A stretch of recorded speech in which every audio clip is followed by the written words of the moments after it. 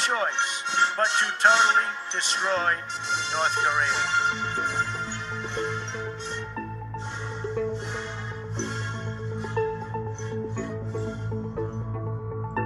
Welcome to 2018's first Forecast Roundtable. Today we'll be discussing the 2017 Global Defense Spending Snapshot.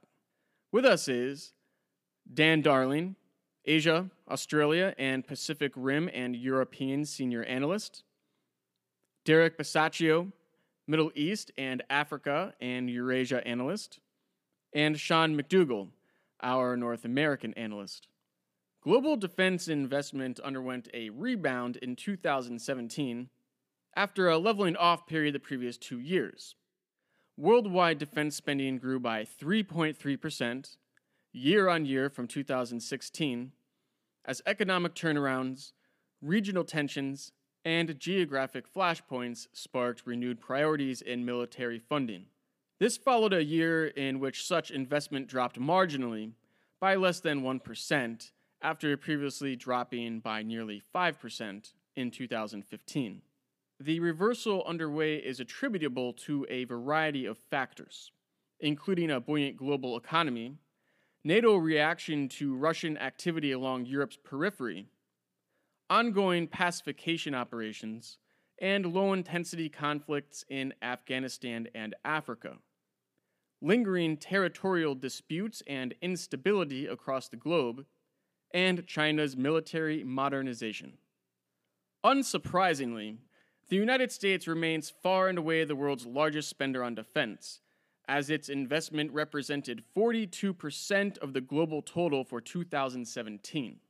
China followed at 10% of all world expenditures, a growing figure indicative of the nation's economic might and national ambitions. Well behind the two largest defense investor nations are Saudi Arabia, Russia, Japan, the United Kingdom, and India. Each of these nations is undergoing its own capitalization effort involving major defense projects ranging from advanced combat aircraft to aircraft carriers, submarines, and naval destroyers. So what I'm going to do here is I'm going to ask each of you the question, in the past year, how has defense spending rebounded in your respective geographic areas of study? All right, Matt. Asia, consistently going upwards. The region has been growing, for the most part, fairly steadily since around 2007 in light of Chinese military expansion. Right. So much of the growth in the region, while buoyed by economic growth, has been underpinned by viewing China from afar and with wariness.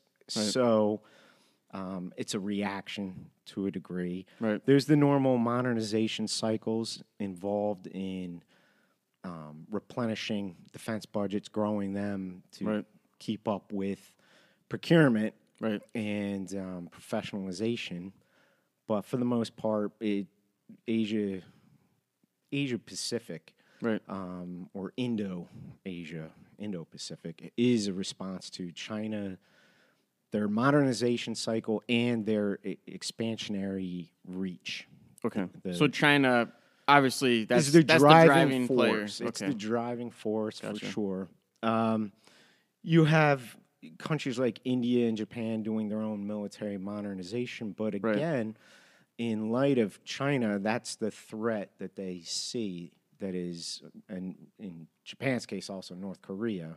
So ballistic missile defense, but for the most part, everything is China-driven, other than your normal modernization cycles that armies undertake, every 30, 40 years. Right. So now, does China see any of those countries as a threat, like India or even China Japan? sees them as hemming China in. Right. And blocking it from its rightful inheritance, which is to be not just a great nation, but a regional power, the regional power. Right. But if you look at China on a map in every direction, it's it's blocked by another decent size, mid-tier to decent size military nation, whether it is Russia to the north, Japan to the east, Taiwan, and then to its southern end, and its southwestern end, India, Vietnam. So the South China Sea is not just a connector for global maritime trade, but it is also a connector to the Indian Ocean, which China wants to have full, complete access to in order to keep sea lines of communication open, trade open, and energy imports coming in. So Asia, again, going back to what I was saying, is largely the market being driven by China and in a reaction to China's actions and growth, because obviously things such as island building and land reclamation projects in the South China Sea have caught the attention of everybody, because there isn't any nation in the South China Sea whose claims are there, or EEZs, exclusive economic zones, but the South China Sea, that have not been affected or run counter to something that Beijing has put down as a marker. And moving from Asia to another region, Europe, Europe is recovering. Its military modernization is moving forward, based on, there's been a lot of pressure from the United States for years, culminating in the 2016 election.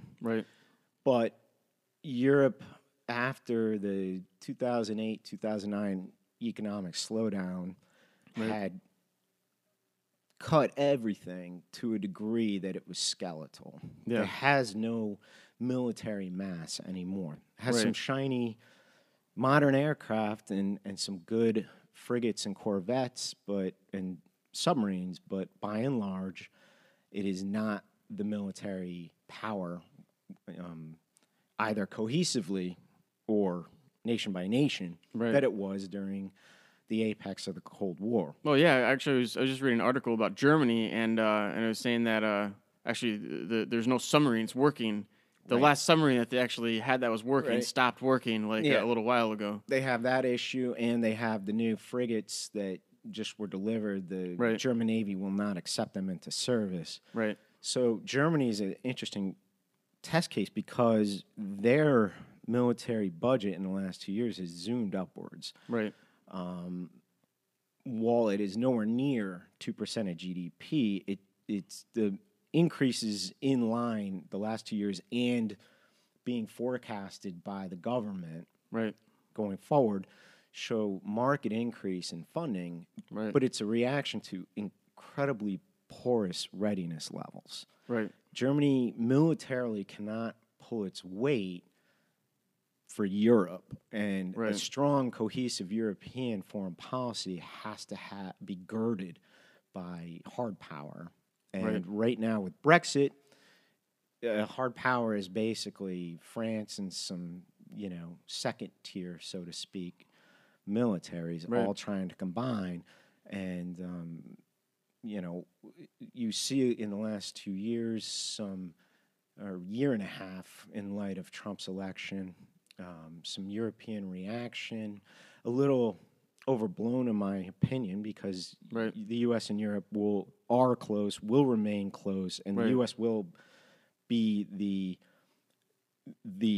guarantor of European security for a long time. I was about to say that. Let's say, hypothetically, Russia decides, all right, we're moving into to Eastern Europe, and Western Europe sitting there saying, okay, well, we don't have the resources to really defend ourselves.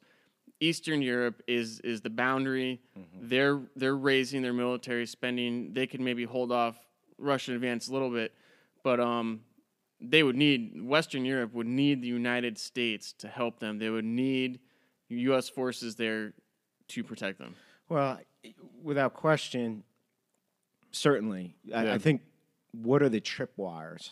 What are really the tripwires? Is it Article 5 of NATO's original charter? Or is it political will that is going to actually say we are going to defend Article 5? Right. There's a vast gulf. We don't know. Right. The U.S. would ultimately be the one actor that would cause Russia to think hardest before Right.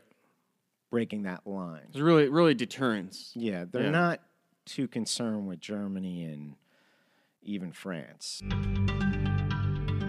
If you're a fan of Forecast Roundtable, please rate us on iTunes. This will help us continue to produce and distribute our podcasts. If the U.S. wasn't there, do you think Russia would be deterred? If the U.S. wasn't there, I think in that theater, I am not convinced that Russia wants a land war with anybody. Yeah. I think they think if we can scoop up Piece by piece, asymmetrical warfare through ethnic Russians living inside Latvia, is that a fifth column? Right. Can Russia claim that a minority within an external border, an external country, is so discriminated against that it can activate that base and activate itself to go in and, under their compatriots' policy, defend that Russian minority? Right. Those are the questions. And right now, it's almost Russia is testing reaction times at air and sea. Russia has undertaken cyber warfare against Estonia. It did that back in 2007 or 8. Yeah. 7. And it's testing reaction and willpower on the other end. Right.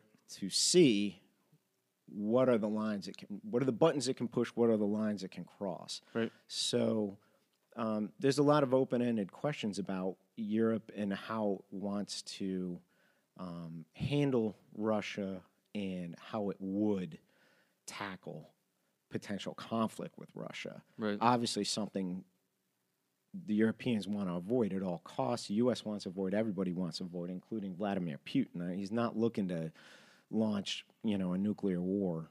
Right. But the reality is that he and the Kremlin, the powers that be within the Kremlin, have felt Europe has crept up to its borders. Right. And it's done that in violation of the spirit, the post-Cold War spirit of post-Soviet space. Please join us in part 2 of this series as we continue to discuss the international military markets with Dan, Derek, and Sean.